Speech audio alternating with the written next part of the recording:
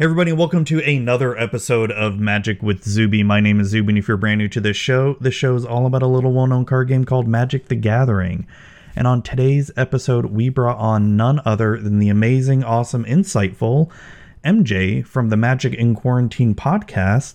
He came on and we talked about so much EDH, got a lot of EDH, just mainly EDH and content creation, what it's like starting a podcast and all that stuff. So be sure to listen. But before we get into that, we have a few little announcements here. We are still working on releasing more episodes of D&D for Normies, The Price of Progress. We're getting there. Oh my gosh, we've had 3 episodes so far, and we've got more coming.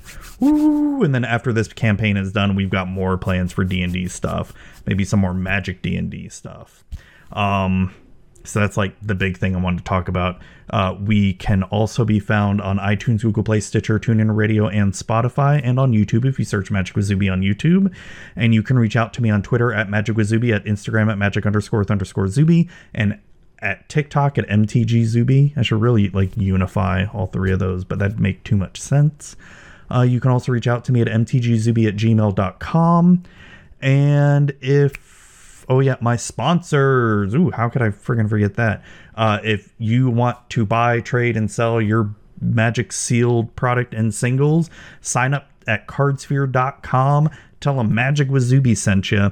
And if you want to have some of the most blingiest bling for your deck and all that stuff, go to Alter Sleeves and use promo code Magic with Zuby, or use my link in the show notes below.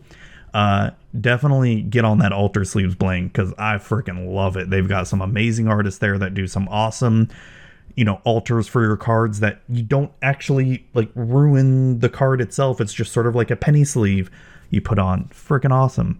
And that's about it for announcements here. So without further ado, please help me in welcoming MJ to the show. Hey everybody, Zuby here, and I'm back with another interview. It's been a while since I've done since I've done an episode. I've been so busy with the D&D for Normies. I'm itching to do a Magic podcast, so I put out on Twitter today, as of this recording, about I'm trying to come up with an idea for an episode, and I literally can't think of anything, and so I just put it out there. And we have the awesome MJ from the Magic in Quarantine podcast here with us to just BS and talk about himself and Magic. Welcome, MJ. How are you? Hey, what's up, Zuby? It's good to be on here. Oh, welcome. Thank you for replying to that, because, like I said, I've been banging my head all day on just something to talk about related to Magic today.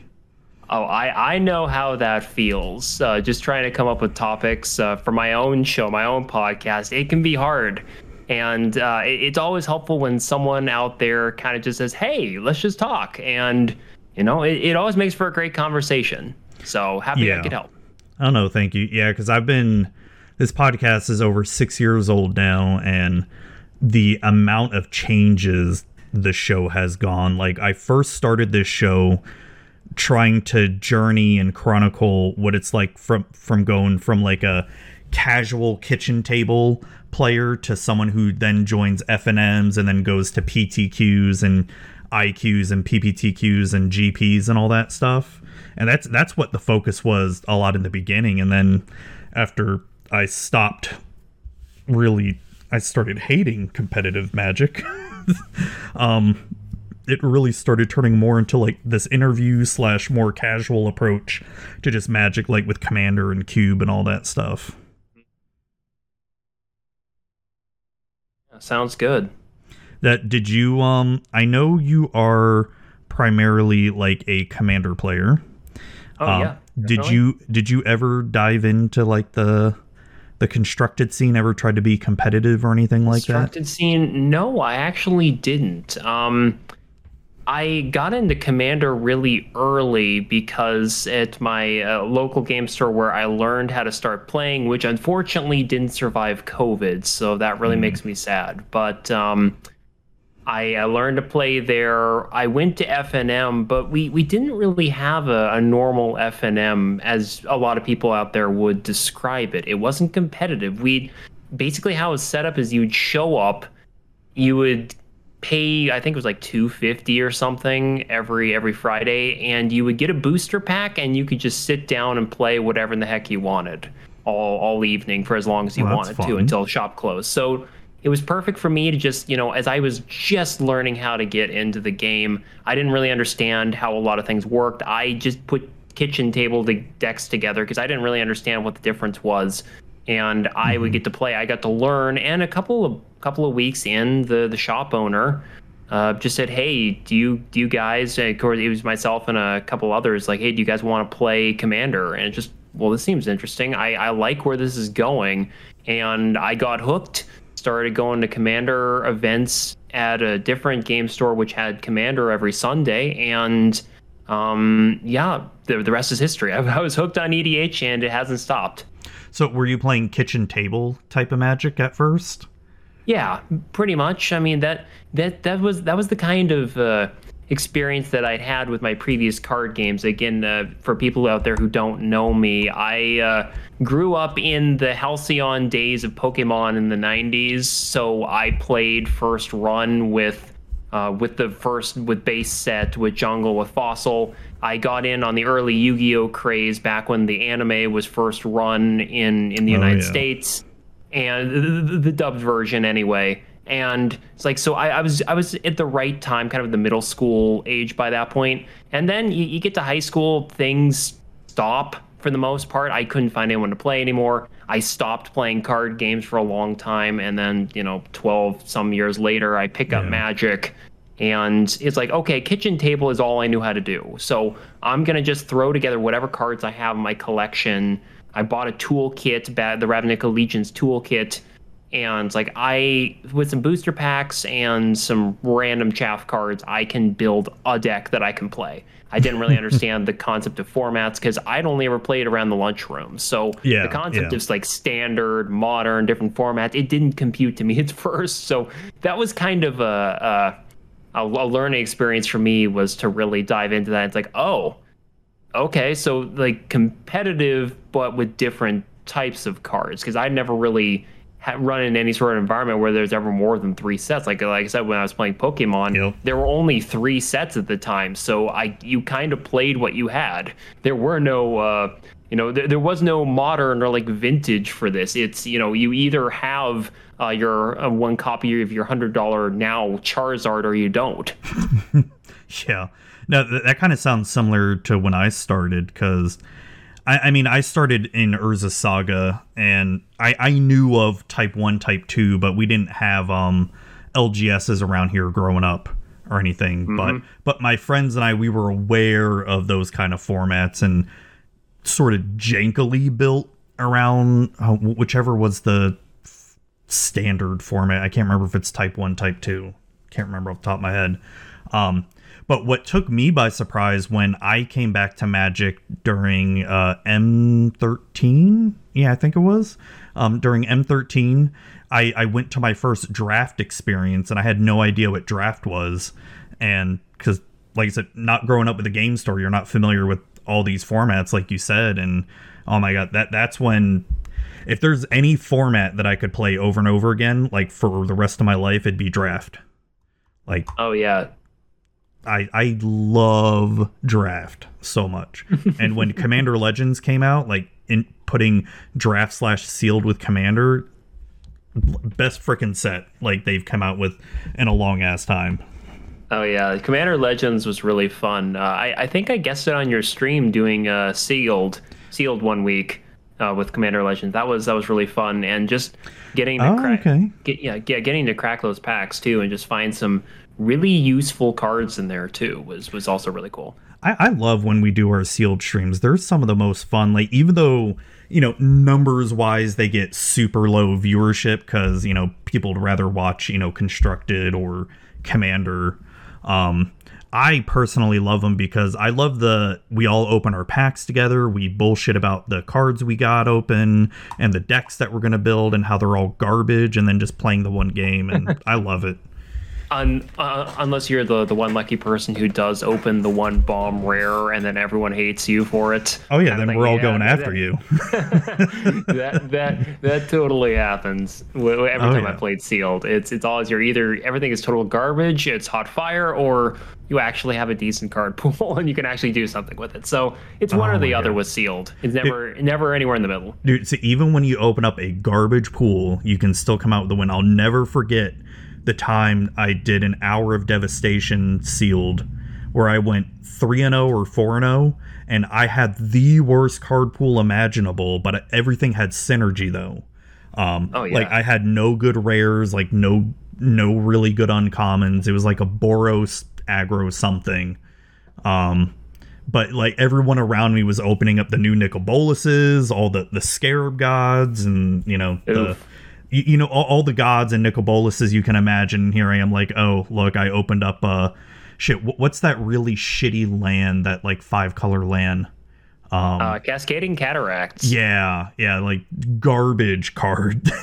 for limited anyway. Yeah, like great commander card though. Yeah, and I think it had opened up a Scavenging Graveyard or something, or I think that's a card, the Scavenger Grounds. Yeah, Scavenger Grounds. Yeah. Yep. Again, you were opening up great commander cards, but they're terrible in sealed. Yeah, reminds me of my terrible story of the Theros Beyond Death pre-release. A couple of years ago in the before times, and I ended up with that was before COVID, wasn't it?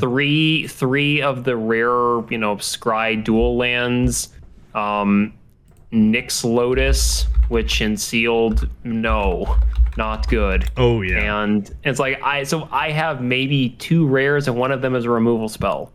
Okay, nothing great here, and my friend, because we were playing Two-Headed Giant, pulled the new Heliod. It's like, dang it. Oh god. Internal screaming intensifies. But yeah, I hear you on that one. That sealed is either really hit or really miss. That's what I love about it, like just trying to build something out of the garbage you open. I love it. Oh yeah, I love it. So you have a podcast called MTG in Quarantine. Yes, I do. Tell me a little bit about that and why you started it.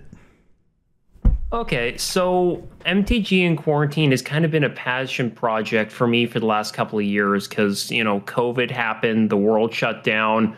Again, stop me if you've heard this one before. There's a lot of negativity on social media, especially on Twitter. And nope, it's nothing but positivity.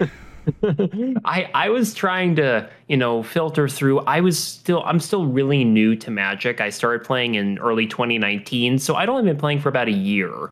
When COVID hit. And I got on Twitter because I wanted to learn more about Magic. I wanted to become a better player. I wanted to use my time to, learn how to get good, noob, right? And I was building new decks. I was still struggling to get there. And I kind of started to get a little bit sour about a lot of the negativity that was on the internet. A lot of people saying, well, this card is not playable because, or just saying this card is not playable, full stop, period. And I'm thinking, well, the way I look at it is, from my days in Kitchen Table, it's like there's a lot of cards out there that just need a good home. Just like the Christmas tree from Charlie Brown, from the Charlie Brown special, is that it may not look great on the outside, but there might be a diamond in the rough somewhere in that card, like a niche use for it. And that's really where I kind of started to say, I have my own opinions. Maybe I should just kind of shout into the void and see if anyone answers. So MTG in Quarantine got started because obviously we were in a quarantine state at the time. I just thought it was kind of a cheeky little way to name something that was kind of memorable and kind of topical at the time when the world was kind of getting turned upside down by the pandemic.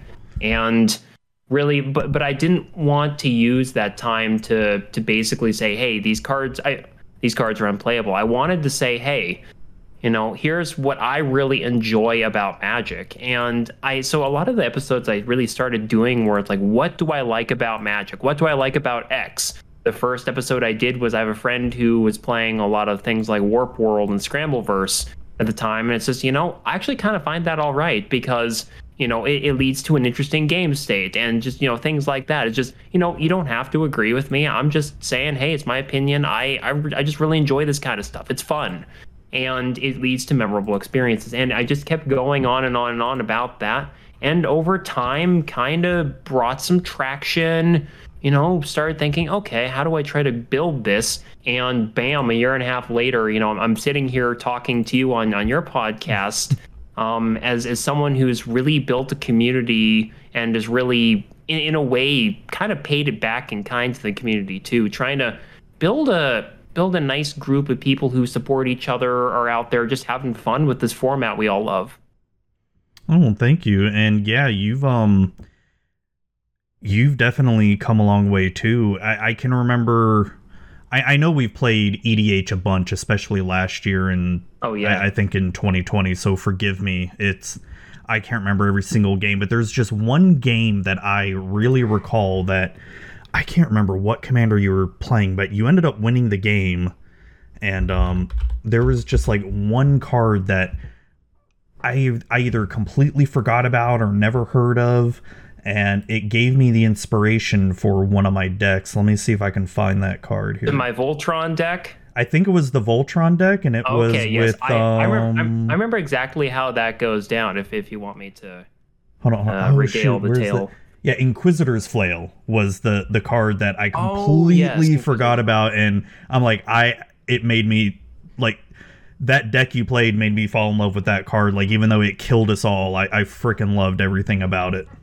Oh, yeah. Inquisitor's Flail, again, it's a high-risk, high-reward card, and I really enjoy those sorts of things. They're silly, they're kind of stupid sometimes. I mean, It has a very real downside. And again, Inquisitor's Flail, for any of your listeners who may not know, it's an artifact costing 3. Equip cost 2, I think.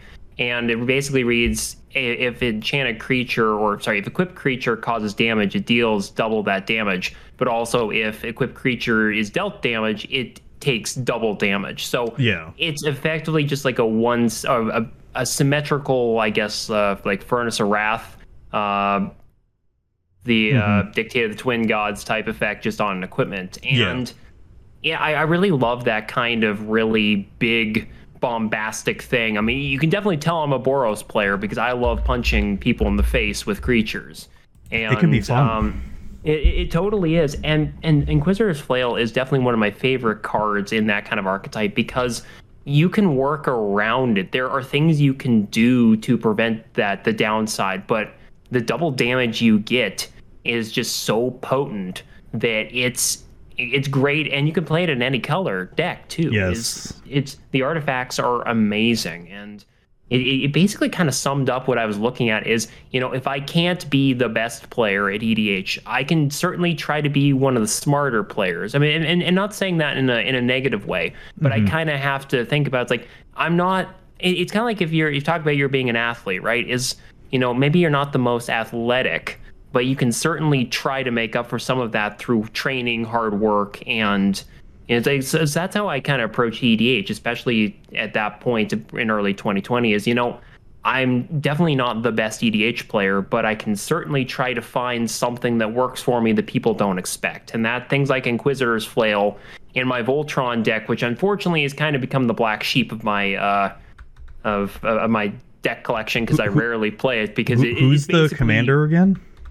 So the commander of that deck, and I have to get it up here real quick because I always forget. And again, if any of my own listeners are out there, you've probably not heard me talk about Bruno. So my Voltron deck is a Dimir Fairy all the way back from Lorwyn, Widwin the Biting Gale. And Widwin's a 3/3 fairy wizard for 2 blue and a black. She has flash, flying, and the really interesting ability, and this is really what got me to build her in the first place, is you can pay blue and a black and pay a life to return Widwin the Biting Gale to its owner's hand. And if I recall correctly from that game, I think our friend Timothy, Infamous Fridge, was on that game as well. And maybe. He had Kogla on the board at one point, and I basically was able to return Widwin to my hand in response to the Kogla trigger, replay Widwin, block Kogla, return Widwin to my hand, and then recast Widwin to win the game. It was a ridiculous sequence, and I think I got it right. But I really love the fact that you can return her to your hand anytime you Yeah. need to by paying 1 life for a very small cost. And she has flash, so I can get her out whenever I want to. And the deck is super cheap. I mean, if you really look Yeah, I at remember my you deck telling me list, that. Yeah. it's like 20, $25 because I'm basically just playing a bunch of extremely low cost equipment and then just some ways to bounce my commander, but also ways to get Widwin right through. So it's a very one note deck, but Widwin's kind of the perfect Voltron commander, honestly, for me anyway, because she has relevant ability, she has an evasive ability, and just the ability to unsummon her at any time and then recast her even on an opponent's turn is really what puts that over the top. And it's also kind of the janky card that people always overlook when they're building a commander deck. That's something I really like doing too, is if people say this commander is unplayable or this commander is trash, that's the exact kind of commander I want to build, because I will find something fun to do with this commander. And Widwin is just another perfect example of how I take chaff commanders, quote unquote, and turn them into diamonds. Yeah, because it's super easy nowadays. I mean, that's been one of the big things with Commander the past couple years, is just a lot of people complain about the homogeny of the format, right? Where, you have the super powerful commander, even if it's a commander that is not one of the better ones, right? There's still so many good cards in any of those colors where it just feels like you're going to see the same cards over and over and over again. And that's kind of the thing that I try to avoid in my deck buildings. I mean, sure, I have decks that, you can look at some of my list and be like, yep, you're going to see these same cards in every other deck. But I have certain decks that I try to build that try to be somewhat different. Like my Narset Monk Tribal, for instance, right? It's not the typical Narset deck you see where it's extra turns and blah, blah, blah. I'm going to do infinite damage. It's just stupid monks. It's not very good, but I have fun playing it. Yeah, and that's the whole goal about EDH, right? Is you want to make sure you're having fun playing whatever it is. I mean, is Widwin going to be able to catch people multiple times once you know I'm going to do? Probably not. But it's still fun to play every now and then because it is a very one-note deck. You know exactly what you're getting into, and you can. It's a glass cannon. You can totally screw yourself over with this deck. It's very easy, but the ability to just vomit a whole bunch of equipment on the board, or in your case, be able to play with Narset playing Monk Tribal right there. You get to have that fun of doing something a little different that's a little bit outside the norm, and that's really what I found is to be the allure of playing Commander at really any level. Yeah, it can be. It can be. And I know a lot of it depends on your group too, like the group of people you play with. It's Sure. Now, I've been feeling like lately, I don't know what it is lately, but I've been finding it hard to get any kind of inspiration out of the new sets that have been coming out lately. I feel like so many of them just, like any of the new commanders that come out, so many of them just feel like, oh god, what's the good way to put it? Kind of the same, doing the same old. Yeah, same old, and like you see a commander and it's like, okay, you know exactly how to build it, right? There's really no like mystery behind it, if that makes sense. Yeah, that's completely fair, and I do feel you on that as well.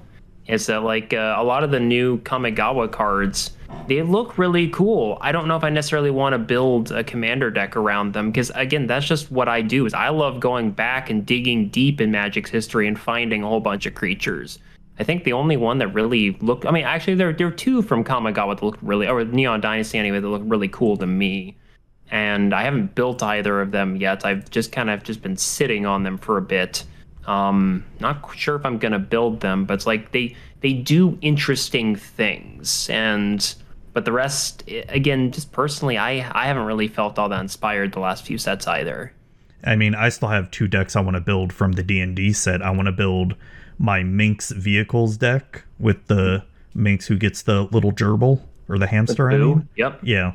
And then I want to do Sephiroth Dungeons to compete with my Dragons deck. Mhm. And Zephyrus is a house too. I've Oh, only I've played seen against it. Zephyrus once, but it's great. It is nuts. I've seen it played against me in Magic Online. Whew, damn. But that was like overboard craziness. I'm not gonna go that crazy. I just wanted to get all the dungeon cards, and that's probably it.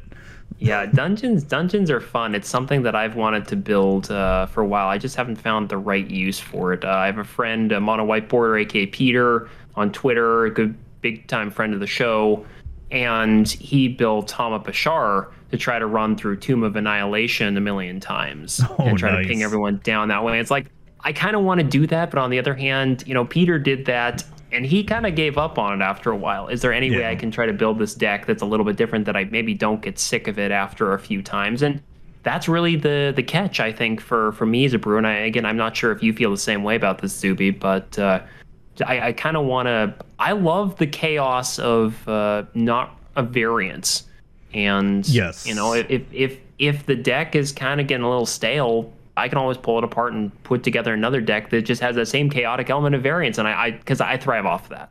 Yeah, when I started playing Commander. God, so I've been in and out of Magic since Urza's. Then I came back during Kamigawa Ravnica. Then I came back fully and haven't stopped since M13. And I started getting into Commander. I want to say, oh shit, what's the third Ravnica set? Dragon's Maze? Yeah, Dragon's Maze. Yeah. And then it was either like Dragon's Maze or M14 is when I started getting into Commander, because they had the precons, the Commander 2013 precons come out, and God, that's when. So when I first got into Commander, I was all about doing combos and trying to go infinite and try to make my decks as best as they could. A lot of it did have to do with my local meta at the time too, because there were so many competitive players. So you have no choice but to keep up. But after a while, like I like me right now, I'm so bored of infinite combos because it just becomes your deck does the thing. Like you're gonna tutor up your win cons and then that's it. I mean, if you enjoy that, cool. But it's just I've done that. I did that for so long. Like I don't know. You should know Nin the Pain Artist, right? Yep. Yeah, there's You can deal damage to a creature for tapping it and then doing like X damage to then the yeah, like do X there damage, was there was what, Nin the Pain Artist, Stuffy Doll, and Brash Taunter now. yeah, Brash Taunter. But there was like a little combo you could do to get it, and then that's what I would do, and then I'd also throw in the Lab Man, Enter the Infinite combo as well, just in case. Palancron was in there for when I wanted infinite mana. Sure. Just a whole bunch of set, and I had a few other decks too that would go infinite. Like my Krufix deck originally would go infinite with infinite mana just to build up super big beasties. I had other stuff too. I'd have to look up my old deck list, but I just don't find that kind of play interesting now. Like I have my decks that are what I consider finely tuned, like Grand Arbiter, Krufix, like my Maha deck, which probably could be a little bit more tuned, but it is pretty strong. Like those three I probably consider my most tuned decks, like where I have my tutors and stuff like that. But a lot of my other decks that I build now, I put 0 tutors in, and or if there is a tutor, it's going to be like a 5 costing tutor, Yeah, I definitely hear you on that one. I think for me, it's kind of the same way, is that I'm not really into combos. I've gotten in them more recently just to try them out. It kind of depends on the deck, depends on the meta, and just trying new things. I mean, again, I've spent a lot of time on my podcast talking about competitive EDH recently because it just seemed interesting for me to try something new. I used to be completely anti-combo in my own way, and then I just said, I'll give it a try. We'll see what happens, and I've really enjoyed it thus far. But yeah, I still enjoy a good beats deck where I'm just swinging sideways and doing funky things, and my Voltron deck with $15 worth of equipment, trying to beat the crap out of people who are, have $1,000 decks with my commander that's 10 cents, fun things like that, because it's all, at the end of the day, I look at it as, are you enjoying the deck you're playing? And if yes, then that's great. But if you're not, I guess at that point you have to really ask yourself why, and is there something you can do to that deck, or do you want to move on to a different deck that you enjoy more? It's really about enjoying yourself, because there's a million other things we could be doing with our time, but we keep coming back to EDH for a reason, and we got to try to bottle up that feeling of why we play, why we love this format, and then be able to kind of hold on to that in times where, maybe things aren't so good. Maybe your deck is not doing the thing it wants to do, or maybe you're just not enjoying that deck. Well, maybe then it's time to put that deck on the shelf, try to brew something new. I'm always brewing new decks. There's a lot of decks I've had where I've gotten rid of them after once or twice. I did the thing, cool. It's never going to be any different. Move on, find something else where it's like tokens. I end up building a lot of tokens decks for this reason, because you can build them in so many different ways, and they always do the same thing, but the way you get there is always different. You do it in different color schemes. You just like, how many ways can I just abuse tokens in different color pairings while still doing the exact same thing, just turning everything sideways? I mean, that right there, it's like, how many colors, how many ways can I color shift entire strategies into this? And just... Oh, yeah. I love tokens. Yeah, challenging myself to try something new. And that's really where I get a lot of my fun out of EDH, is just building decks that I feel confident in, are fun for me to play, that I never get bored of. And then just if I get bored, try something different. You never know when you're going to run across a new favorite deck of yours until you try. Well, it's true. It's true. It's I think for me, that's more true than ever, because recently I just took apart a bunch of decks that I've just been bored of. It's like the one that I always memed about before, Ashaya, where it had no creatures and just nothing but fogs and so much land in it. I mean, I've won a bunch of times with that deck, because every time I play it, no one knows what the hell is going on with that deck. But it's kind of like, I've won a bunch of times. I made a point it can win with 0 creatures in it, so move on from it. I've taken apart my Edgar deck, my Zakama, Muldrotha, Chulane, all those super powerful ones, because it's just, they start doing the same thing over and over again, even if I don't have tutors in them. You know what I mean? You always look for the same thing. Generally, you're trying to do the same thing. Yeah. No matter what card you have in your hands, you know what you're going to get with these commanders. That's why they're so powerful. That's why they're so popular. But in a way, yeah, it does kind of homogenize things. And that's why I rarely build very popular commanders, and when I do, I've made a habit of trying to build them in extremely bizarre ways. And I talk about that a lot on my podcast, in case people are interested in hearing about me ramble about my powered down powerful commanders, and just my fun little travails trying to work through that process. Yeah, there'll be a link to the show in the show notes on the YouTube video, and anything on where all the Magic with Zuby podcasts are too. Speaking of your podcast, looking at your list of episodes here, you first started June 30th, 2020. Mm-hmm. You've been going on, it's going to be 2 years coming up soon. Yeah, in like 3-4 months, yeah. I know. So what are some things that you have, gleaned from starting this podcast journey that maybe you want to share about? Yeah. It's a really good question there, Zuby. I mean, like I said at the outset of the show, is I started this as just a way to, scream into the void, to say there's positive things about Magic that people kind of forget. And that was the whole thing that I was trying to say. And what really, to be honest there, I'm going to be open about it, is I really did think about quitting for a while there. Is that I was kind of running in the same doldrums that you are right now, as you can't really quite think of something to talk about. You're just not feeling inspired. Maybe things are not necessarily going all that great outside the podcast. And I was just feeling like I was in a rut, and I was close to quitting. I was rarely doing episodes. And really what saved the podcast and got me back on the high horse, I guess, was really starting to bring the community into it. I had things I wanted to talk about, but there's only so much I wanted to talk about. I wanted to hear what other people had to say, and I started to early on. It was like January of 2021, I think. I had my first guest. I had Urza Bearwalker on to talk about their personal system evaluating cards. And really what that started was the ability for me to do exactly what you're doing right here with your show, is bring guests on to bring their expertise, but also just, to just talk about various things. And I realized that it's a whole hell of a lot more fun to have someone else to bounce ideas off of rather than sit behind my mic and shout into the void, So I started to pick up that momentum, started to bring on more people, make more friends, meet those people, try new content segments. And if you look at my Spotify account, there's just so many different things I've tried. Not everything's worked.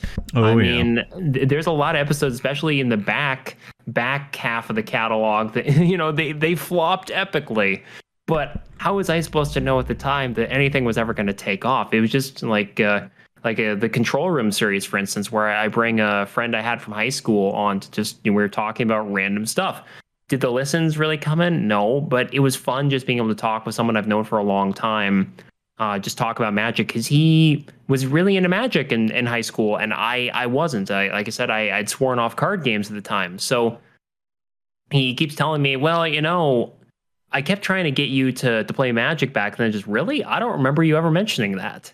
So it's just now that we got a chance to talk about Magic, it's like, I kind of wish I had started back then. But on the other hand, if I had started back then, I might have quit. So maybe this was the best time for me to really get into Magic, to really, really start talking about it, start the conversation. And that's just really kept spiraling. I'm not going to say spiraling downhill. It's gone in the opposite direction. It's gone way uphill. And I've really met a lot of amazing people. I can't wait to meet people at conventions eventually, when we can hopefully start everyone get back together, because I want to meet so many people out there who I've either met on Twitter or interacted with in a spell table game, or who've been on my podcast.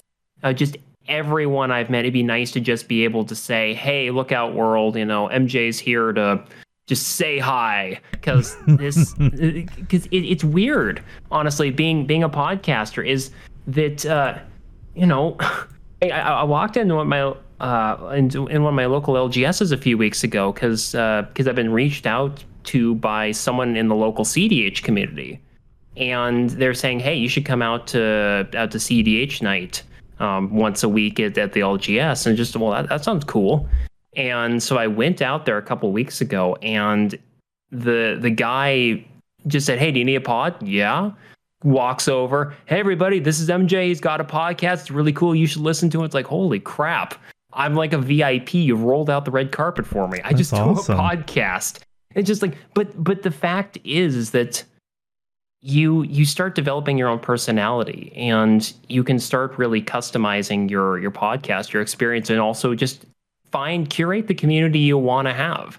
Obviously, trying to find really community. Important. Yeah. Trying to find community on social media these days is really hard, and it takes a lot of work. But if you stick at it, if you stick with it, you can find a lot of really great people who share your interests. And that's really what the podcast has done for me, is when my social life in person has been in shambles for the most part of the last 2 years, just, with COVID, with a lot of situations out there, Magic has been an outlet for me to, talk to people, interact with people, and just exist, in hopes that eventually, when we can all go back to conventions, you have a million friends all of a sudden that you didn't have before. And I guess when I was starting out Magic, I never really knew how far this game was going to take me 3 years later. Oh, that's awesome. That's awesome. It's nice to know, hearing you talk, it's nice to know that, a lot of us feel the same way, because, even 6 years later doing this, there's still times where it still feels like I'm talking to the void a lot. And it's, I've said this before on my show many times, where I didn't even think I was going to make it 3 months, let alone now 6+ years with this stuff. So it's commendable for you to keep going, especially in times where it just feels like it's all pointless. And especially when the numbers aren't there, right? And this is the thing that frustrates me the most with podcasts, right?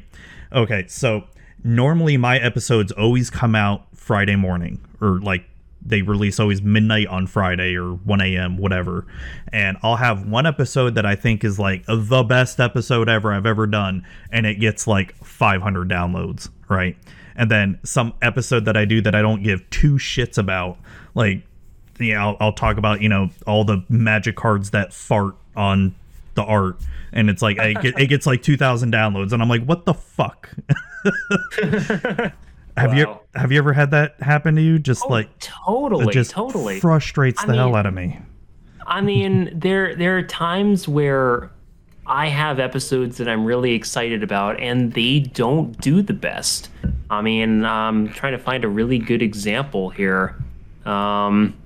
I mean, there was a really good episode I had in January, and I had Jake from Command the Cause on my podcast to talk about how we can try to utilize our platform as content creators and Magic personalities to try to be able to raise money for charity through various events that we run online. And that was a really cool conversation because it got me thinking, this is really kind of the point where I guess I do have I guess I am a community personality. People recognize me for the playmat, for the podcast, whatever.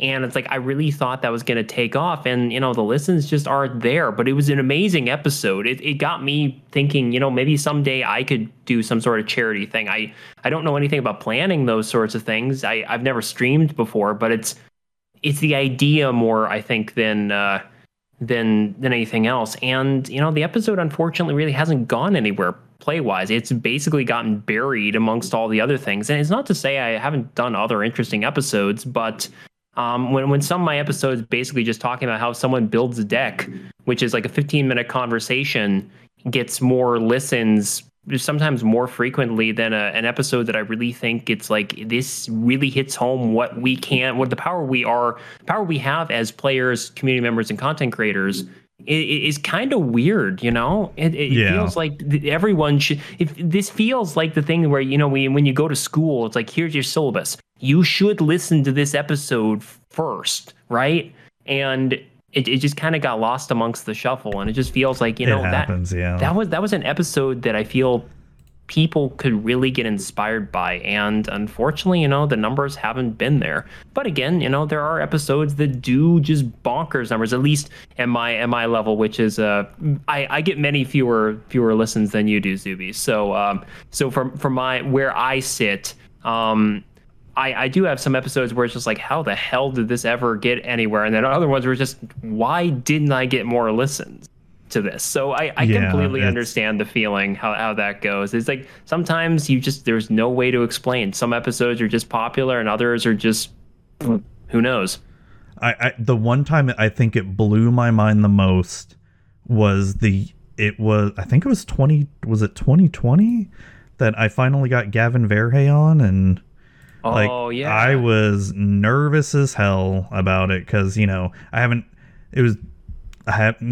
he's one of the guys who, like, he's younger than me, yet I was nervous as hell. And, because it's like, hey, he helps design, my favorite game that I play. And like, it did really well downloads wise, but the top episode of that year was when I had Efren from Cardsphere. Efren. Yeah. For whatever reason, his episode was like miles ahead more downloaded than Gavin's, and I'm like, what the actual fuck here? Like, makes zero sense to me. And so Efren always finds that hilarious. He's probably listening right now. He's like, yep. Hi, Efren. Yeah, if you want me on your podcast, I'll do wonders. He's probably thinking. Well, that's good to know, because I'm always looking for people to just give me a giant rash of listens for some inexplicable reason. So yeah, Efren, DM me. No, I just found that weird. But yeah, I totally know what you mean when I've had so many different ideas throughout the years. Like, I used to do a lot of skits in the beginning where I would do random shit. Like, what would it sound like if Gideon was a police officer in New York City, right? Oh, yeah. Shit like that. Like, what if Jace was a talk show host? But I still think my favorite episode I ever did when I used to do preview episodes of the new sets coming out is when I did a preview about Ixalan, but I did it as if I was on the Star Trek Enterprise and like Captain Kirk, Spock, and Bones were, looking at all the new cards, trying to figure out this new strange planet. It was god awful. Perfect. Like the worst episode I've ever done in terms of downloads, but I had the most fun doing it. Sure, yeah. That sounds familiar, honestly. Sometimes the best episodes we do don't resonate with people like we want them to. And that's their fault, all right? That they don't that they don't relate to what I'm trying to say. Nah, I mean, it was god awful, but I had so much fun doing it. That actually sounds really funny. I should totally listen to that. Oh god, I haven't listened to it in like years. It'd probably be complete cringe. I should make my daughters listen to it. No cringe. We're doing this. But no, it's been definitely a journey with content creation. You're gonna like we said before, you're gonna come across times where it's just gonna be like, fuck, what's the point? And then you're gonna have your highs and lows, and I don't know. It's just, I wish I could say, some awesome words of wisdom, because it's like I still struggle with it, and especially lately, like last year when everything just like took a major shit in terms of my house flood, and then like not being able to be consistent at all. And like I've barely streamed now, and it's like, fuck, man. It's and like today's a good example where I was thinking of ideas, but then it's like I'm barely playing Magic right now. And the thing that I'm having the most fun with Magic is converting these Magic cards into D&D stuff. But that's kind of hard to make a whole podcast about. Yeah, sometimes the inspiration is the hardest thing to find too. Yeah, because like, dude, I've got, I have a Google Drive for all my podcast stuff with just notes and notes from years and years of doing this, and I even looked through that and I'm like, nothing interests me because I'm not building any commander decks. I can't honestly really buy any Magic stuff right now because I'm saving up for a roof for the house. So it's kind of like, fuck, I can't really build commander decks like I want to. I've got ideas, I've got lists, but no way to actually purchase the cards. I mean, I could buy them, but my wife wouldn't be very happy though. Have you tried the Chaff Box Challenge? That's how I look at it, is can I build a deck that's memorable using just cards in my collection? Dude, I barely have a collection now. I don't know if you remember, but I had to sell like probably 90% of my collection last year. I completely forgot about that. Yeah. So, 2021 was kind of just a crater in my head too. So dude, it sucked, and then it's like, fuck.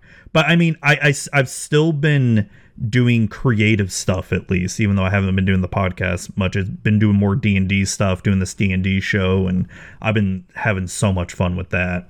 I want to do more D&D content because that's just, I don't know, it's fun. Yeah, so is it going to be a D&D with Zuby then? Kind of just hear it now first for the first time, for the last time? Well, no, so I used to have a what I would call an RPG companion podcast where I would do episodes talking about D&D or Pathfinder or whatever other RPG game I was interested in, but I stopped doing those because those took a long time for me to make, because those would be episodes where I would do my research. I would actually write a script. I'd even do like PowerPoints for my videos and all that stuff, and it just got to be way too much to do. I mean, hell, they did great in downloads, but damn, just it was a lot of work. And the time expenditure just wasn't worth it for you. Yeah, for sure. Yeah, I hear you on that one. I mean, yeah, like if I had more time, but shit, it's Magic's my first love. It's there, but no, I wanna eventually, when I get done with this first D&D campaign, that we're doing for D&D for Normies, I want to start streaming some more D&D, probably like one shots. Bring like Magic people in the community, do some like epic battles, have people make some level 20 characters, and just here's an epic encounter, and see if you guys can defeat it. Nice. It'd be fun. Do you play D&D at all? A little bit. I've just been getting into it a tiny bit. My cousin and some of his friends have gotten me into it. We're at level 3 right now in our campaign. So nice. Just learning how to play, because it's not weird for me to create, because I do write on the side. It's just trying to make sure that I play the game the way that it's supposed to be played, where I know it's not smart to walk in through that door, but does my character know that? And that that's the fun of it too. That's the fun of it too. Like, especially when you're a player. So hard. It is hard, but so I DM a lot, right? But the times that I do play, you really got to try to get in your character's head. Like, I played a game. My friends and I, we have an offline game we play, I think, like about every other Tuesday, where I'm playing this fighter. He's wise but not smart. Like, his intelligence is very low, but he's very wise for being a fighter. So he'll do dumb stuff, but he'll only do it once. He'll never do it again, because he just doesn't know any better. So you also got to sort of fight that feeling of, it's okay to do stuff like that, but as long as you're not being a complete asshole about it, or like ruining the party's fun, that's where it starts getting a little bit tricky. Like, having to balance that. But yeah, maybe I should get you in on one of my D&D streams when I start doing them. I'm not gonna start doing them until after I'm done with this campaign. It's taken up so much of my time.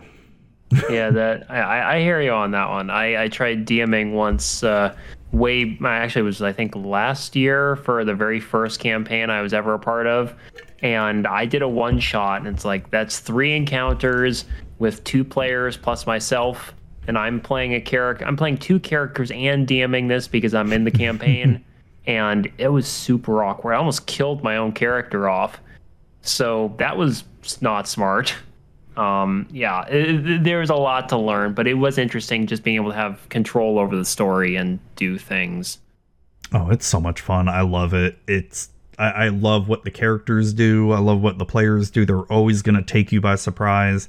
You can plan for every single thing you can think of, but the players are always going to do the unexpected, and I love that so much. For sure. It's my favorite thing about DMing. Like, whenever one of my players say, sorry, we ruined your plans or whatever, or, not in a mean way, but I'm just like, it's fine. It's good. It's cool. I love that. I love that personally. I love when shit, just completely goes the wrong way.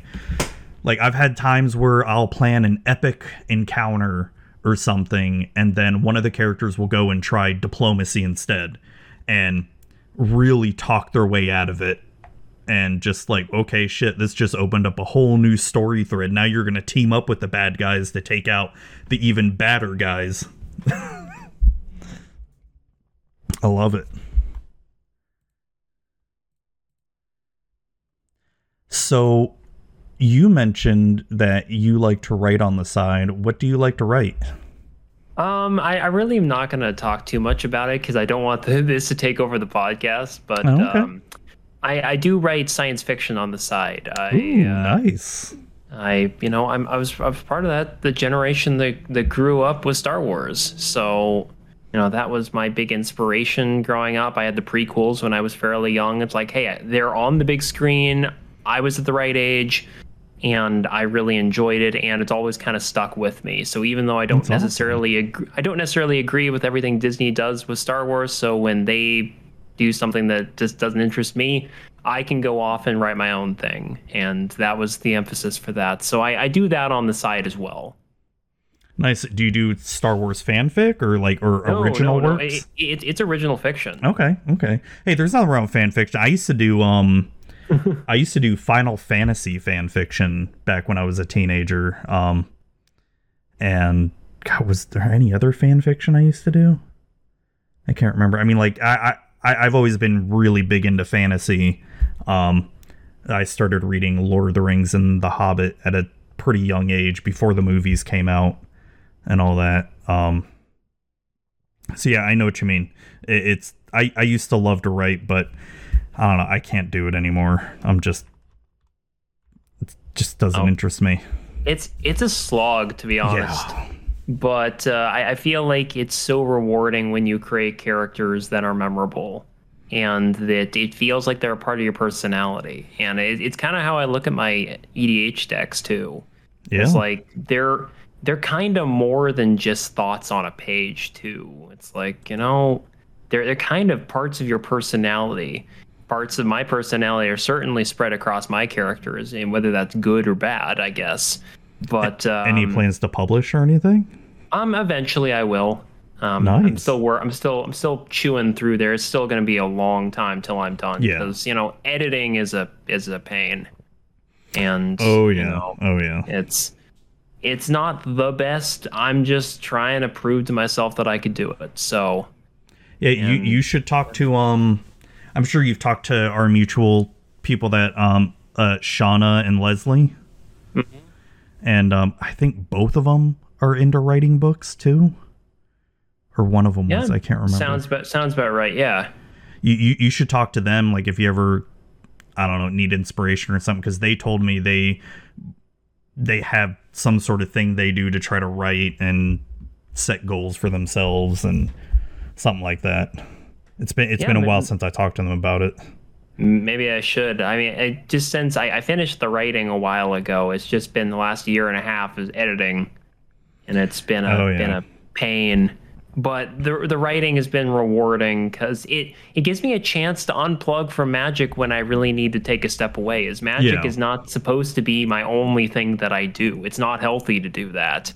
So I know what you mean. I try to step away from it, go to my book.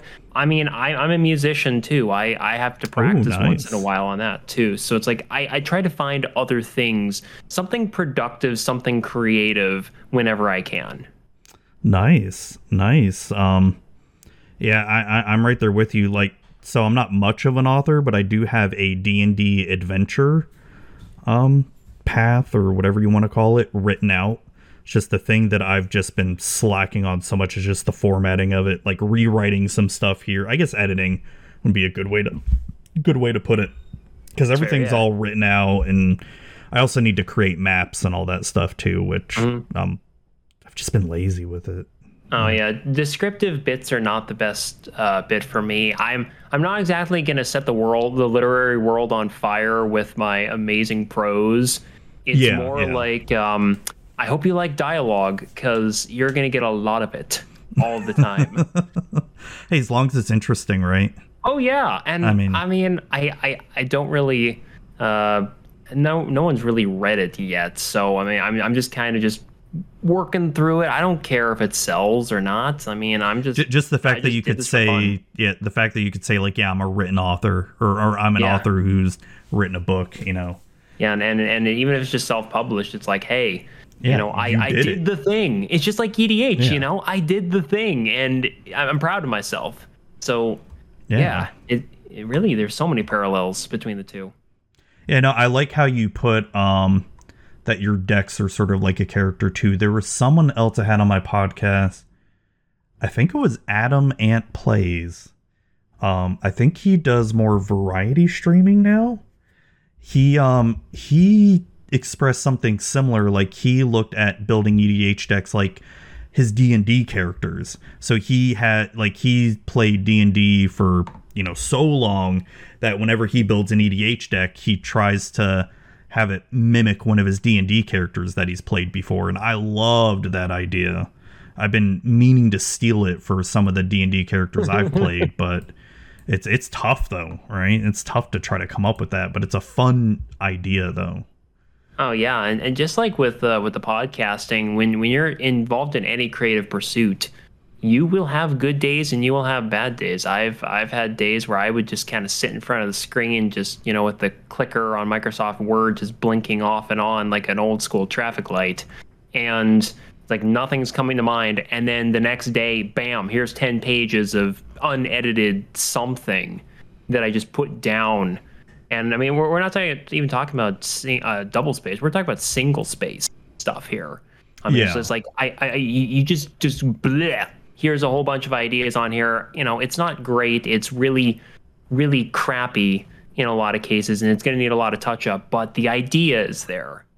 And I'll revisit this someday when I have the whole story figured out. But for right now, this is where you get to. And it's the same thing with podcasting too. Sometimes it's just, you don't have that feeling some days. I mean, I'd be lying if I said I really felt with it every time I record a podcast. Oh, yeah. There are days where you don't feel all that great. You're just kind of, okay, let's just get this done with. You put it on a good face. And there's other days where it's just like you come out firing. You're pumped up. You're like Hans and Franz sometimes. We're going to pump you up. And just really you feel excited about what you're doing. And yeah, that's just the creative process. I'd be lying if I said that this was an easy job to do, but we do it because we love it. And that's why that's why I didn't quit when I wasn't feeling inspired. Is I kept at it and eventually got to where I am now. Same for you.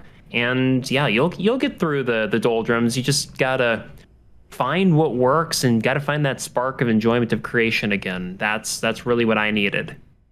Yeah, and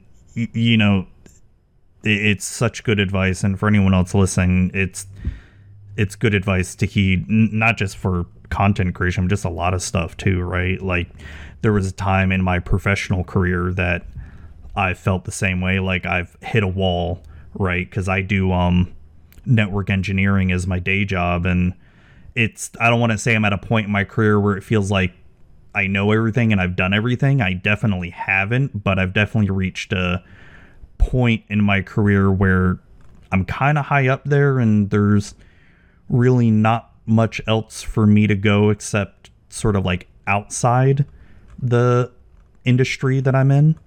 And I don't really have an interest in doing that. I mean, yeah, I could make way more money, but making more money doesn't inspire me, if that makes sense.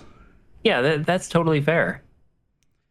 And, but just recently it's like I've been trying to get back into that, being inspired for work stuff, because I love networking. I can make a podcast on nothing but, networking, and I totally geek out talking about packets and how they work and encapsulate and decapsulate and put everybody to sleep. But I just don't want to be surrounded by my job 24/7. You know what I mean? You have to have that distance between what you're doing for work and what you do for fun. That's just a healthy thing to do. And I don't exactly have that personally. That's what the podcast is for, is to say, hey, this is something completely different, and it's so divorced from work that there's no way I'm going to think about work when I'm talking about Magic, because there's no overlap here. I don't want to think about work when I'm doing the podcast, because it's not relevant. Though the best thing, you're right, but there's been a lot of things that podcasting for so long that I have been able to take and utilize in my job, such as knowing how to talk to people, right? Oh, sure. Knowing how to talk to people I've never met before and just carry on a conversation. It has helped me personally, because as there's a, saying out there for like IT people, they don't know how to talk to people, and it's all just technical knowledge and not, what's the word I'm looking for? Like just non-technical skills or knowing how to open to people, stuff like that. But no, I mean, it's helped me tremendously just on an interpersonal level, I should say. Like where I could just chat up with a stranger. Would I really want to? Not really. Like just someone I just met on the street. I could. I don't want to though. If that makes sense. Yeah, it totally makes sense. Like the times where I've been to GPs, especially when I was doing the podcast too, just trying to meet people and interview people, that this has definitely helped. It's exhausting though. It can get exhausting doing that stuff. Yeah, it's tough. We're like I said earlier, we're trying to interact, and we don't always feel like interacting all the time. Sometimes we just want to not be in front of the microphone, and I completely understand you on that one. But other times you just really want to be out there because you're interacting, and it can be a challenge. It can also be really nice too. It just depends on the day, depends on how you feel, depends on the weather. Who knows? For sure.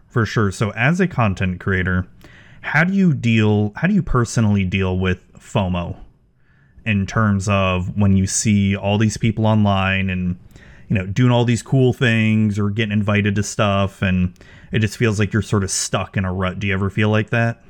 Oh, I feel like that all the time sometimes, especially when it came to not a GP, but MTG Vegas back in November.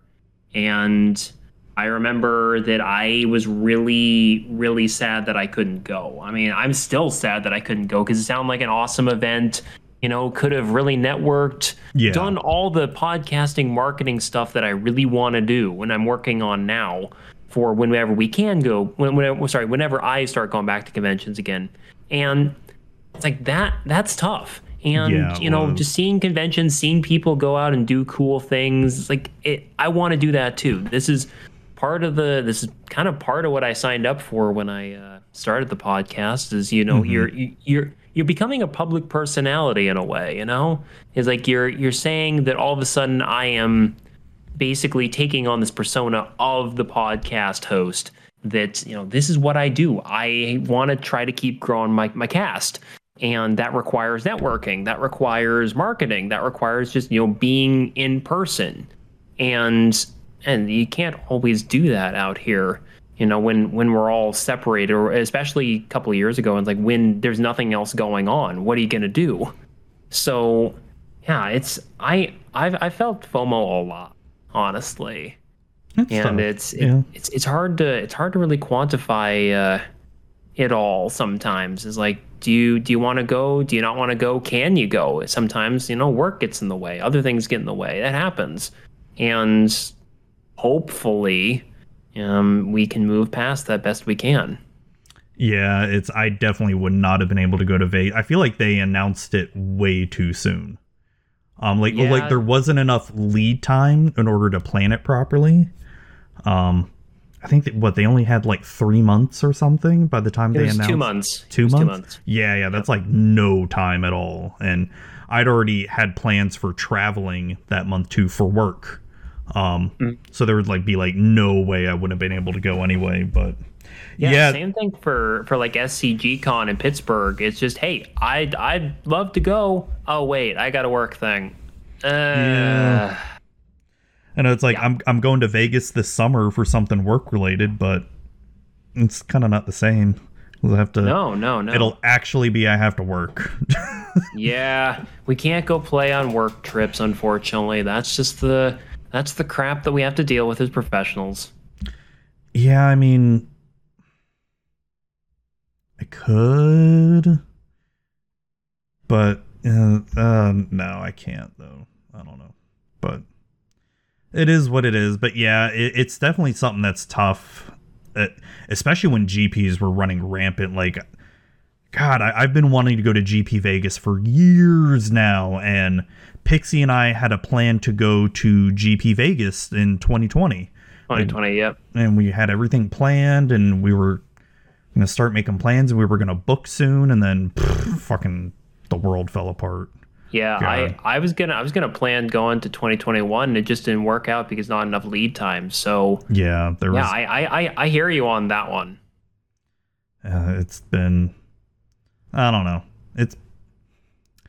It's definitely tough because you see people like with their success, and you want to be happy for them, right? You want to be happy for them, and you are, but sometimes you're just sort of like, well, fuck, what am I doing wrong type thing. But it's, I don't know, it's what people don't talk about is how much luck is involved too. Like, you can have some of the best content, best audio quality, but all it takes is just that one time for someone to pick you up or not pick you up. Oh yeah. Yeah, I mean that's why going to GP Vegas would have been, big for my podcast.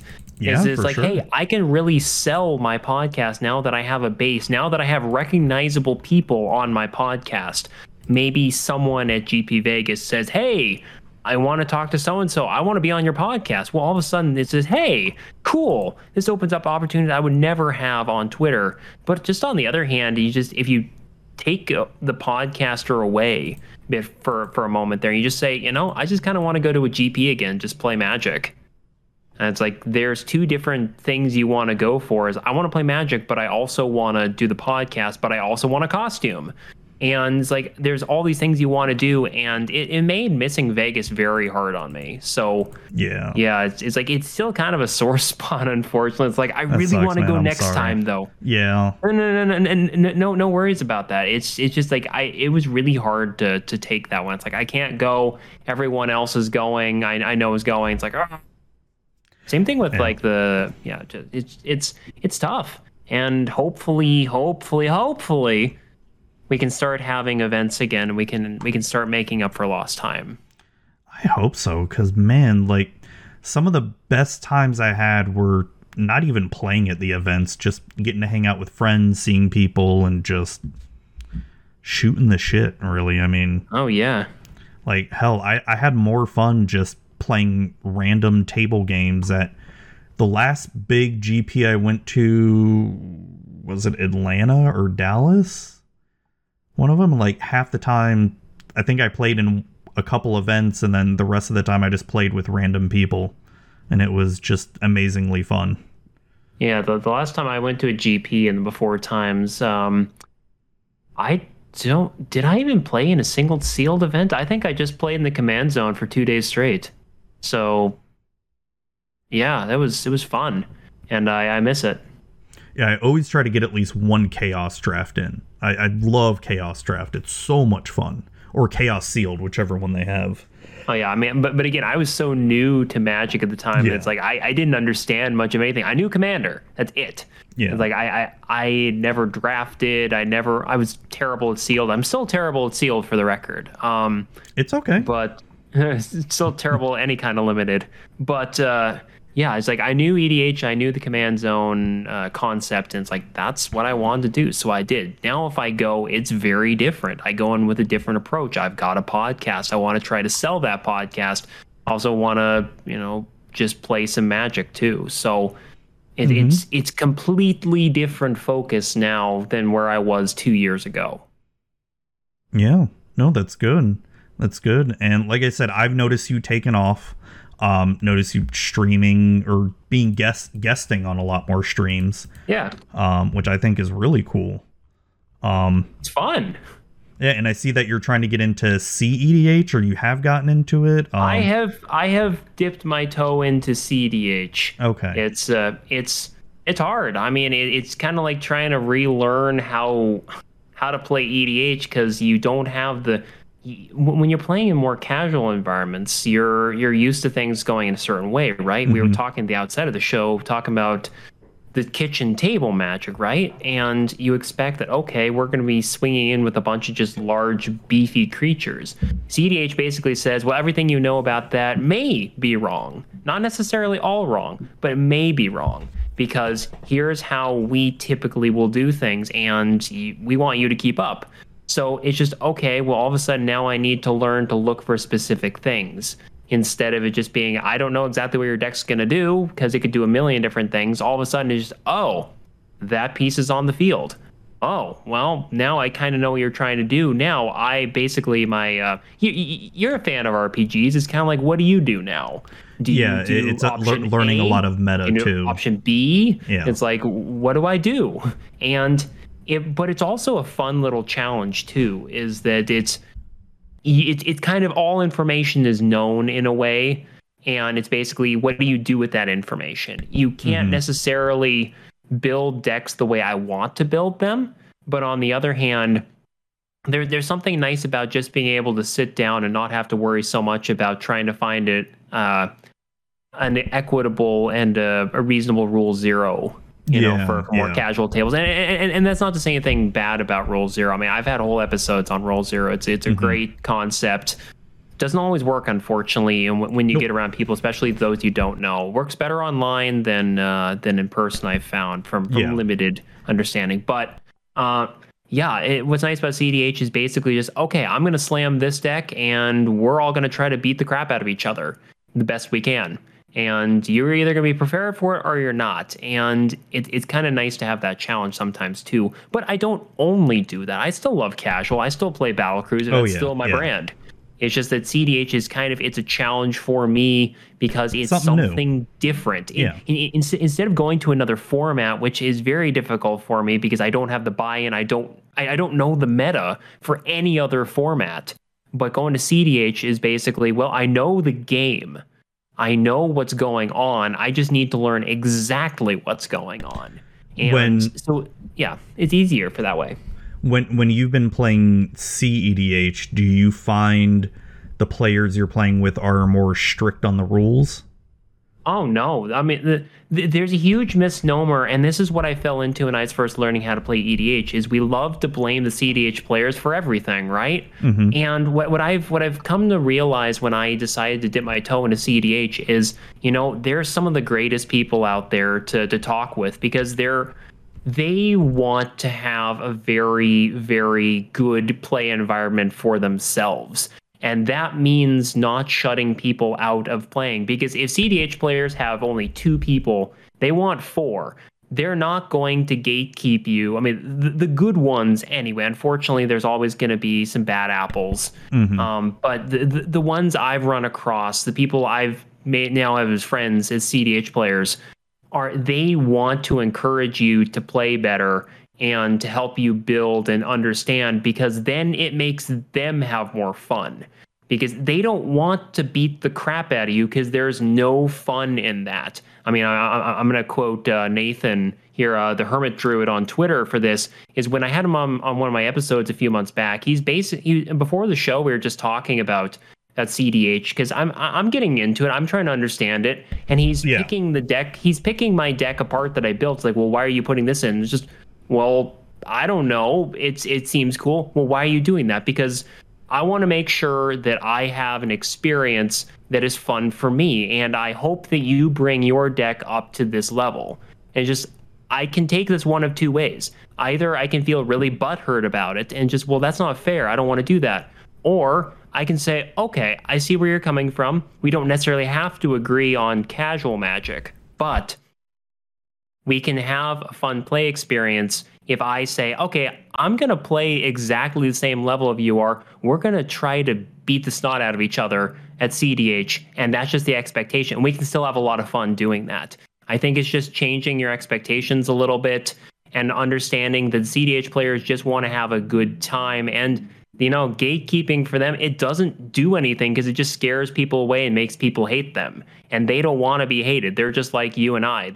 They want to have fun games. They're just doing it in a different way, different level of optimization, and efficiency than we would have at a battle cruiser or like mid-power level, if we want to say that. It's just a different set of expectations, but it's the same game, just done a little differently. So what in your mind constitutes the difference between, say, a high-level optimized deck and like a competitive EDH deck? Like, what's really the difference there? I'm glad you asked there, actually, Zuby. I've just, prior to me recording this, I was actually just talking to another friend of the show, Mr. Fitzy Fitz, hosts of Arena of the Ancients over on Twitch, if you're interested in checking out his CDH content. And I was just talking about this exact thing with him for an episode that'll be coming out in a couple of weeks on my show. And basically talking about how do you bring a casual deck into kind of a fringe or CDH meta. And just kind of saying, okay, just talk to me like I don't understand anything you're saying. Give me like the kindergarten or the first grade high level understanding of this. What do I need to push this deck up? And really, the difference between optimized casual and CDH, I think, is just the mindset, really. Is in super optimized casual, you will still, you can still have some really, really fast, efficient stuff going on. I'm not going to say anything about that. But what CDH is again, it's a mindset. It's the idea that everyone is doing this the exact same way, or, kind of the same way. Is we're running only the best cards, period. In most cases, we're running the best cards. Obviously, some decks have other cards that don't seem all that great, vice versa. But really what CDH is a mindset. It's about trying to, in theory, play with the most powerful cards ever printed, and it's trying to places the most efficient way possible by using a pretty certain card pool. So you're going to be running very few lands. You're going to be running very tight combos. You're running all the fast mana you can get your hands on, your Mox Diamonds, Mox every legal Mox in theory you can run here. You're running your $2,000 Gaia's Cradles and not Tolarian Academy, but Tabernacle, Pendrell Vale, things like that. Like, you're playing with the most powerful cards in Magic, and that it definitely has its own allure to do that. Because I mean, I talk about my own homebrew that I built when I was first trying to get into CDH, and it's always going to kind of be on the workshop bench, right? I'm always going to be tinkering with it. It's always trying to find that right way to see if I can make the 99 cards that I have, or 98 if I use my partner commanders, to try to do the thing that it's trying to do as quickly as possible. But the difference between that deck and the more high-powered casual I have is really the card choices. Is instead of running, more sorceries, I'm going to be running the best cards. I'm going to be running every card I can't afford or don't want to spend money on. I'm going to be running every tutor I can get my hands on. I'm going to be running the $600 Mox Diamond. My personal list runs Bazaar of Baghdad, which is thousands of dollars because I need to get cards in the graveyard for reanimation combo. I'm going to be running the best cards ever printed in that deck. The high-powered casual version of my deck I built with, hey, I have these cards in my collection. How can I try to push this power up decently, knowing that it's not quite competitive, but it's still fairly good, versus the competitive is just, I want to try to win as quickly and efficiently as possible, and these are the cards I need to do that. And that's really the difference, is the mindset and then just some of the card choices. You really don't necessarily have pet cards in CDH. You just try, every card is in a deck for a reason. And if it's a dead card, you basically cut it. No, that makes sense. Totally makes sense. I mean, it strikes a lot to me similar to when I used to play like Legacy and Modern. Always try to play the most efficient cards, and I mean, the way you talk about competitive EDH, I feel like you'd love something like Legacy. Of course, barring the price of Legacy now is just insanity. But that is really what's stopping me from doing that, Zuby, is I think now that I've gotten into CDH is I would really enjoy Legacy, but yeah, I'm not going to drop, if I'm not going to drop $3,000 to make my Godo Bandit Warlord deck for CDH, fully decked out in actual cards, REL legal and everything. I'm certainly as hell not going to try to spend $2,000 to get a Legacy or more Legacy legal deck either. It's the same problem. And CDH is awesome as well because they're totally proxy friendly. I print my cards out at FedEx, print and ship, the Uprint services, because it's $10 to print out a deck. What other format can you do that in and people don't really bat an eyelash at? It's great. Yeah, I mean, you're not wrong. It's true. It's just, God, it's frustrating because as much as there are times where I wish I didn't sell out of Modern and Legacy because I do miss those formats, right? But God, just, I mean, shit, you can even look at EDH nowadays, just how much the prices are going for certain staples. Oh, yeah. It's ridiculous. Like, show is like Smothering Tithe. Isn't Smothering Tithe like a $40 card now? $40 cards, yeah. I got mine for $10, and I felt like I overpaid then. So I think I got mine for like way cheaper, but it's stupid. It's ridiculous, but only because we were lucky enough to get it when it first came out, right? Oh, and yeah. It's just, I wasn't even playing when that card first came out, honestly. So yeah. that kind of tells you how I kind of came in at the right time, but also if I could have bought like 5. But then again, I don't really play Smothering Tithe in any of my decks either. It's kind of one of those cards where I just try to play without it. Yeah. Oh no, it's annoying for me to play. Oh, dude, same. So I always talk shit about my Grand Arbiter deck, right? Because it's, the control freak deck. But every time I've played that deck, because it's got Rhystic Study, Smothering Tithe, other tax effects, it even gets annoying for me to play too. Like, do you pay the 1? Do you pay the 2? Do you pay the whatever the fuck? Oh yeah, I have a Smothering Tithe, I have a Mystic Remora, I have a Rhystic Study for the record out there, but I only ever play them in one deck piece because it's like this is where they will stay. Because I get tired of Rhystic Study, you know, and that's another thing with CEDH too is, you know, if you see something that's dangerous, you got to remove it because otherwise it will probably kill you. It's just an expectation that instead of, well, do I pay the 2? Do I not pay the 2? CEDH is basically, well, what are you going to do? That is one thing that annoys me with Commander. Like when someone plays something that's obviously really good, and I think we've all fallen into this trap, right? We don't want to target someone because we feel bad, you know, because they got hit for 10 the previous turn, right? And they're just now playing the thing, whatever that thing is.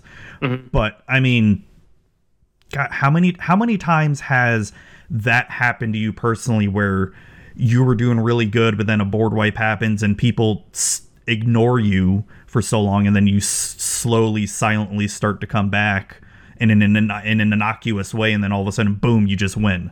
All the time in my play group, or at least used to be, I was really good at because my play group personally, and this is nothing against them, board wipes are king in my play group. So unfortunately, I have decks that I never play anymore and that I've taken apart because they cannot stand up to board wipes. They just physically can't. Yeah. And it's like I'm gonna pour one out for my boy Karn Silver Golem on this one because I used to play him a lot, and then I realized, you know, every time I'm playing this deck, I win if I get Darksteel. Darksteel Forge, I think. Yeah, the indestructible one. Yeah, and if I don't get Darksteel Forge or it gets removed, I'm screwed. And it's just, well, this isn't necessarily the way I want to play because all of a sudden I love variance, but all of a sudden now I need to draw the right card. And I don't really have a lot of ways to tutor for it. Well, it's just now, well, I'm screwed. And so Karn has unfortunately paid the price for the board wipes we have in my play group. And I've had to learn to get very sneaky with my card choices. So all of a sudden I'm running 3-4 pieces of protection just to keep my stuff on the board because I know board wipes will happen. And in game, it's just, okay, things are happening. Well, you know what? Instead of playing this thing that'll obviously help my board state, I'm just going to sit here because I know a board wipe is coming in the next 2 turns. I know a board wipe is coming in the next 2 turns because I don't have one, but I know they do. Yeah. And we're just going to end up resetting the game. And it's just, well, or I could either not play anything, or I could put all my stuff on the table, play Eerie Interlude, which has become one of my favorite cards for that very reason, keep all my stuff around there, and basically say, just don't try to wipe my board. You know? Simple as that. So it's complicated, honestly. That I'm a very meta-dependent brewer. Is I could easily build decks that just would handicap my meta so much that I could easily just win. And, you know, at some point, that's not fun because, you know, are you playing? I guess I've wondered, am I playing to win or am I trying to have fun? And, you know, if I'm not having fun while playing, I'm getting really salty, then it proves that something is not going right there. And I'm not gonna lie, I get salty about games sometimes. I've had to work really hard to get back because I want to be competitive, right? It's like I want to win. We're playing to win, but also if you're not enjoying yourself, you're not enjoying the decks you're playing, maybe it's time to take a step back and wonder, well, is it the decks that I'm playing, or is it EDH, or is it Magic, or is it something else? Because I think at that point, what I do when I get bored with a deck is I try to build something new, something that's exciting. And that keeps my interest much better. But other times, it's like you just need to walk away from Magic for a while. I've done that where I don't play for a couple of weeks at a time. It's just like, come back when I'm ready. And then you hopefully feel a little better and you find what joyed you about the game in the first place. Yeah, no, that's a good way to put it, because we've all been through something like that. It's kind of what I'm going through in Magic right now, more of a identity crisis, I guess, because I love EDH, but man, it just the change of the format as a whole the past couple years I feel like has been not a whole lot to my liking. I love how WotC pays attention to EDH now, but I feel like maybe there's too much attention to it. And the fact that, and this is probably going to sound bad, but the fact with all this different levels of casualness that people constantly talk about online is just, Yep.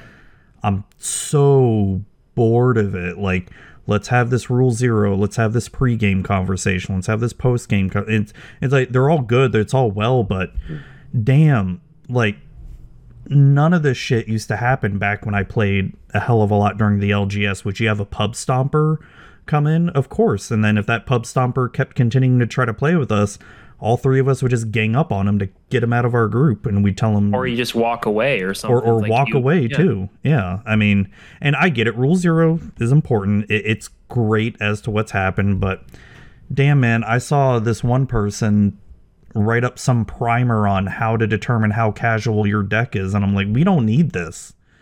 Just, I don't know, just be open and honest about what your deck can do, or yeah, because I mean, so many people will talk about, especially longtime Commander players, and how, like I said earlier, like how homogenous the format has become, and it has been. It's gotten faster, way faster than it used to be.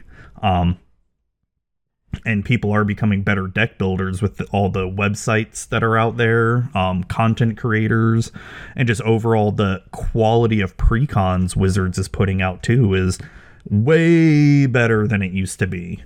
God, Commander precons used to be garbage when they would come out. Like, God, I remember the monocolored ones. Was it Commander 2014? Something like, yeah, I think it was 2014. God, those were garbage out of the box. Like, I think 1 or 2 of them were good. I'd have to look at the deck list. It's been forever.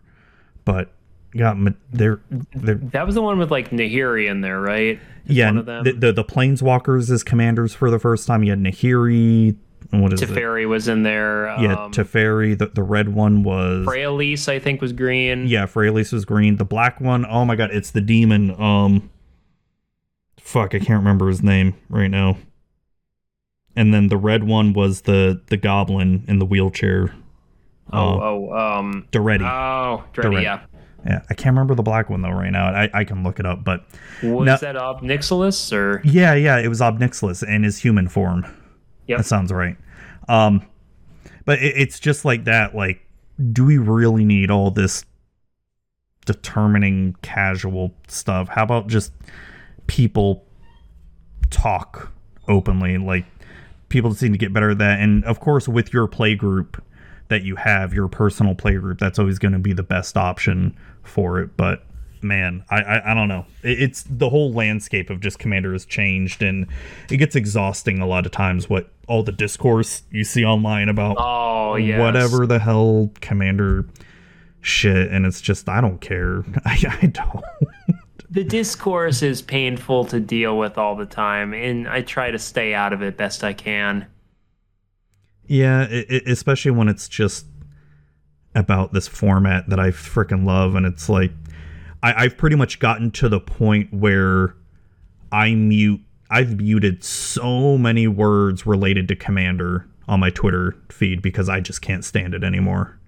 Like, yeah. I don't want to see you talk about, y'all bitching at each other because casual is not casual enough, or, and I know I'm not perfect. Like, I've purposely done shit on Twitter where I posted something a couple months ago where it's like, if you play these cards, you're not playing casual, because I just wanted to get a rise out of everybody. Yeah, I remember that. It was funny. But I don't know. Just, it gets old, it gets boring. It's like MTG Twitter, and actually just MTG social media just recycles the same shit over and over again when it's not someone being accused of sexual harassment or some other shit. It's always the same bullshit of, I don't know, whatever. Crazy. There's always a lot of negativity on the feed, and That's what I'm trying to go after with what I'm doing, is try to bring a little bit of funkiness, a little bit of fun, a little bit of whatever to the landscape out there. It's why on my podcast I don't do any of the typical like bait trap kind of episodes where it's like, you should play this, you shouldn't play that. I mean, this card changes the commander format totally. Yeah. And yeah, I mean, I don't even do deck techs really. I only did the one just because people were asking about it. And I mean, I did a whole episode on exposing my own deck building style, and I had this whole crazy it's like put my logo on the thumbnail, right? And it's just like MJ's deck building secrets exposed, and then I've got that little emoji bit on there. But what's sad that brings people to it, like those headlines. It's stupid algorithms, but yeah, and it's actually, that episode did really well, and I get into the episode and it's just, I build this really funky way, and it's just what I do. So it was a very honest conversation, but I even just poked fun on Twitter. It's like, hey, I'm putting clickbait titles on my stuff here. I've got this clickbaity thumbnail here, and y'all better watch out because it's clickbait, right? It's a legitimate episode that I do, but it was funny to just kind of poke fun at the algorithm for that. I mean, shit. Just look at the trending stuff on YouTube and the thumbnails and some of the titles, and it's like, fuck, man, this is what people watch, especially kids. Oh my gosh! Like, I'll look at my she's 12, my 12-year-old daughter. Her, like, when she'll watch YouTube on TV, just the shit she watches, just, oh my gosh, the amount of clickbait stuff. It's like, it works.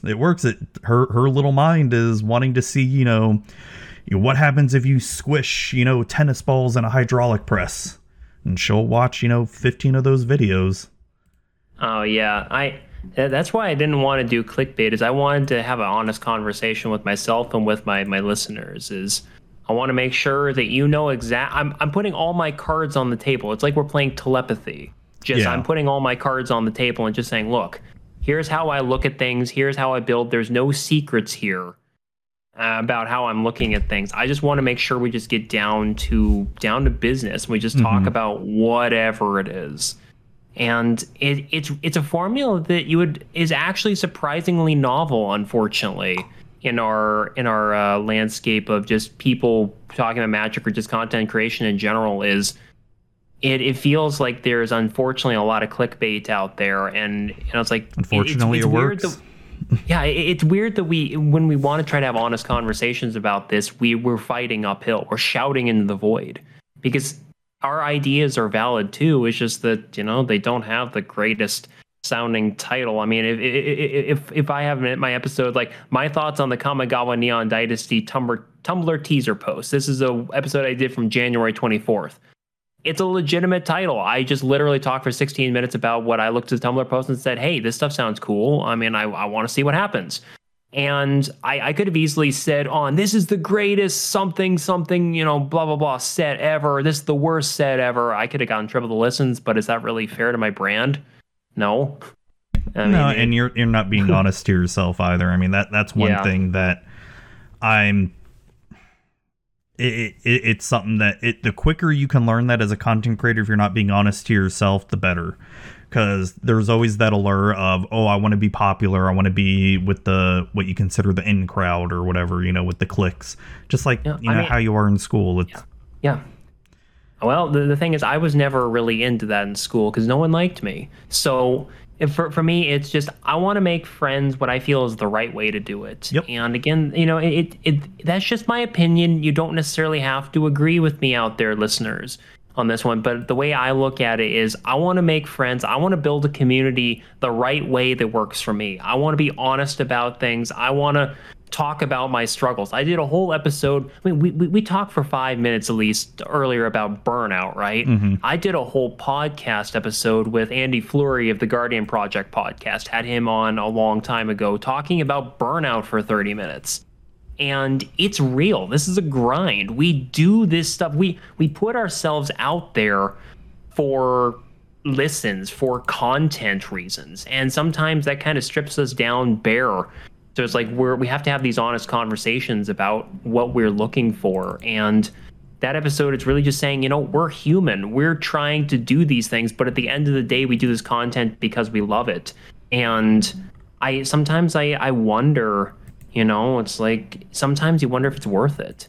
And then you find that spark of inspiration, and you figure out it's all worth it because the friends you made, it's not just, I may not get the comments on the YouTube where it's like, this is the best thing ever.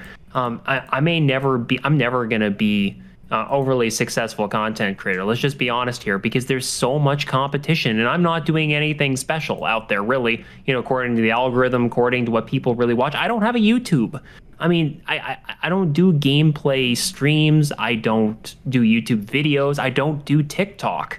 I mean, just all the really popular stuff, mostly because I just don't know how, or it's really time consuming. Yeah.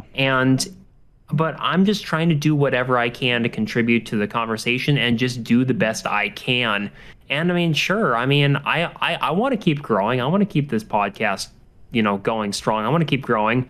But at the end of the day, I guess maybe there's just a cap to how much I can do that. So how can I try to put the best content out there that I possibly can and make the friends I want to make by doing this and feel like I'm legitimately making some progress here and, doing the things I want to do and getting there the right way for me.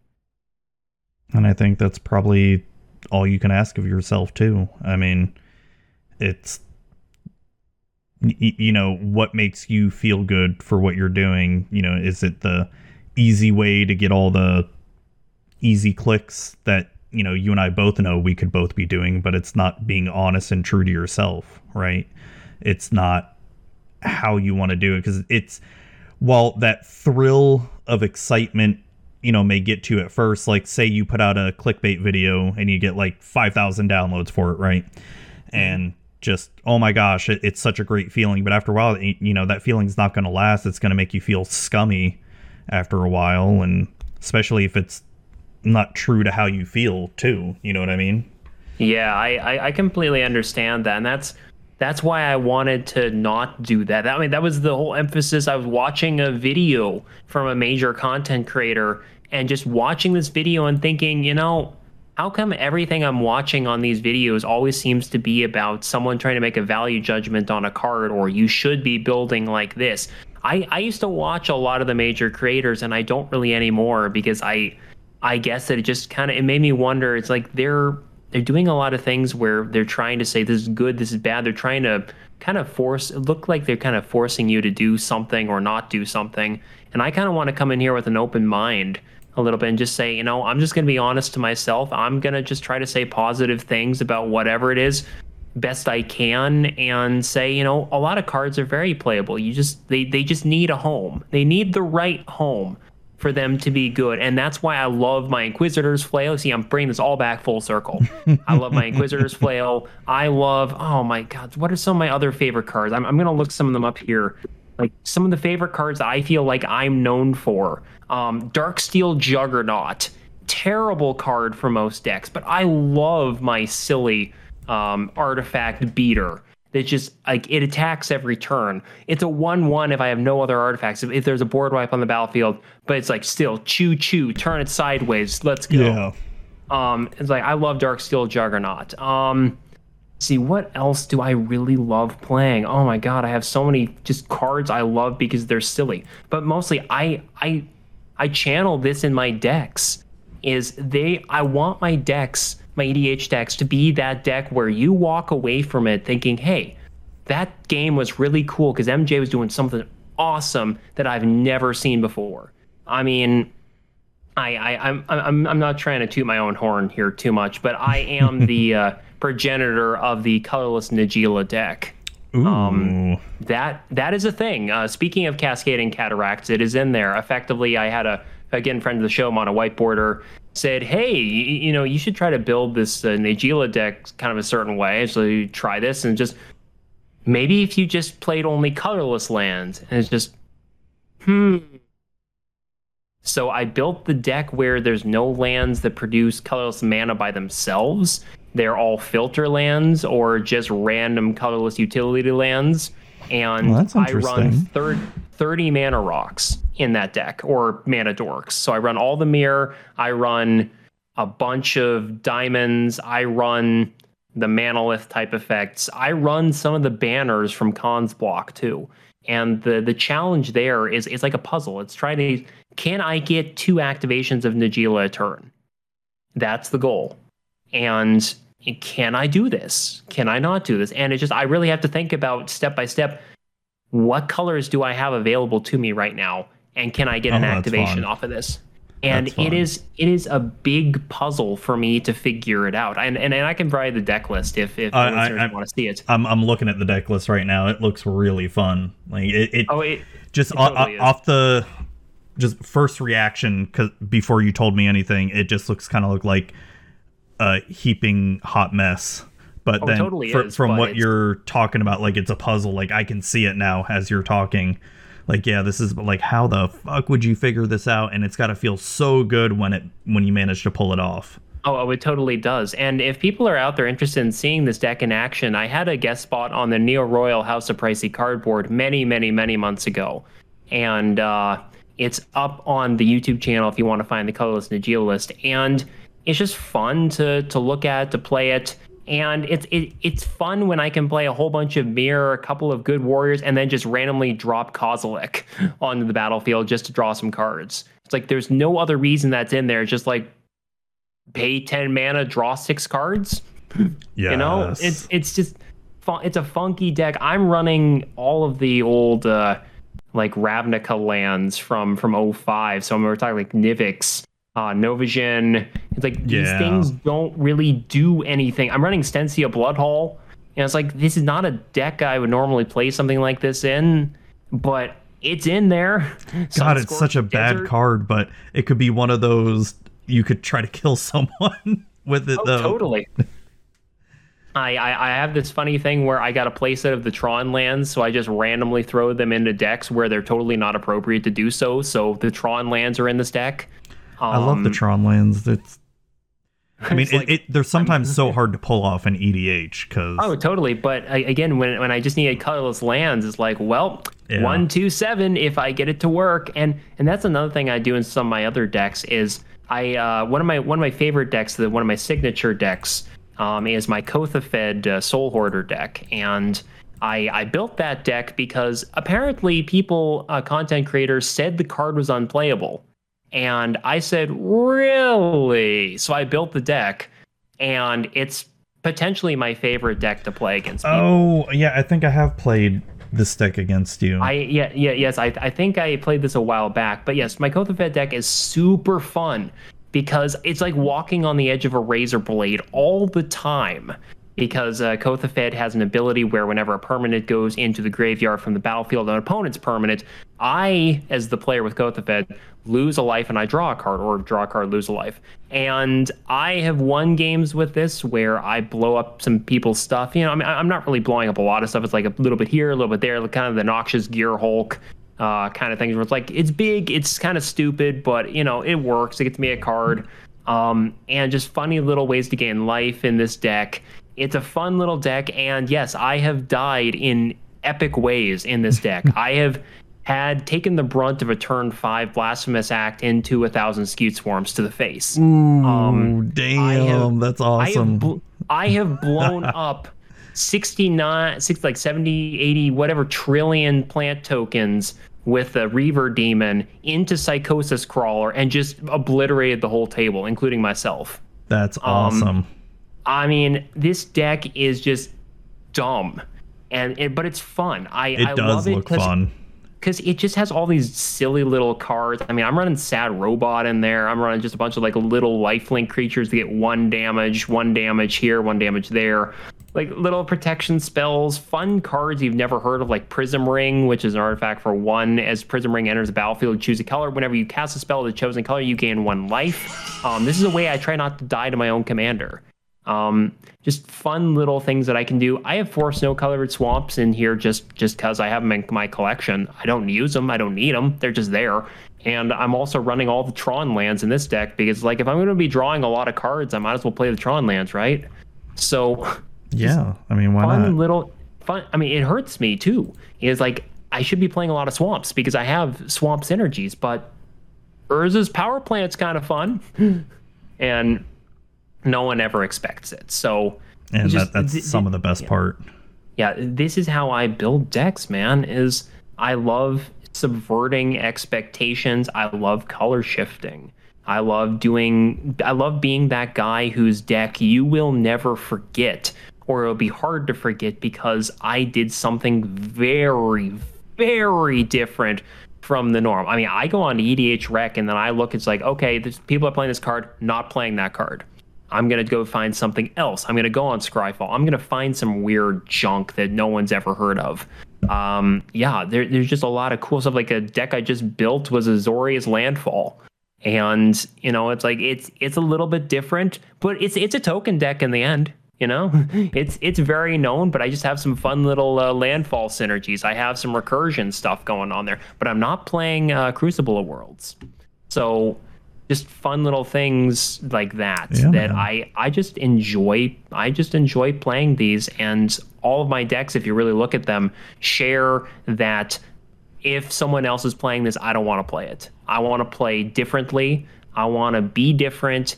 And that's really my brand, is I want to bring silly decks that you've never heard of. If you want Bant Fairies, I've got one. If you want Reanimator deck with one of the best discard outlets in Anya Falconwrath, I've done that.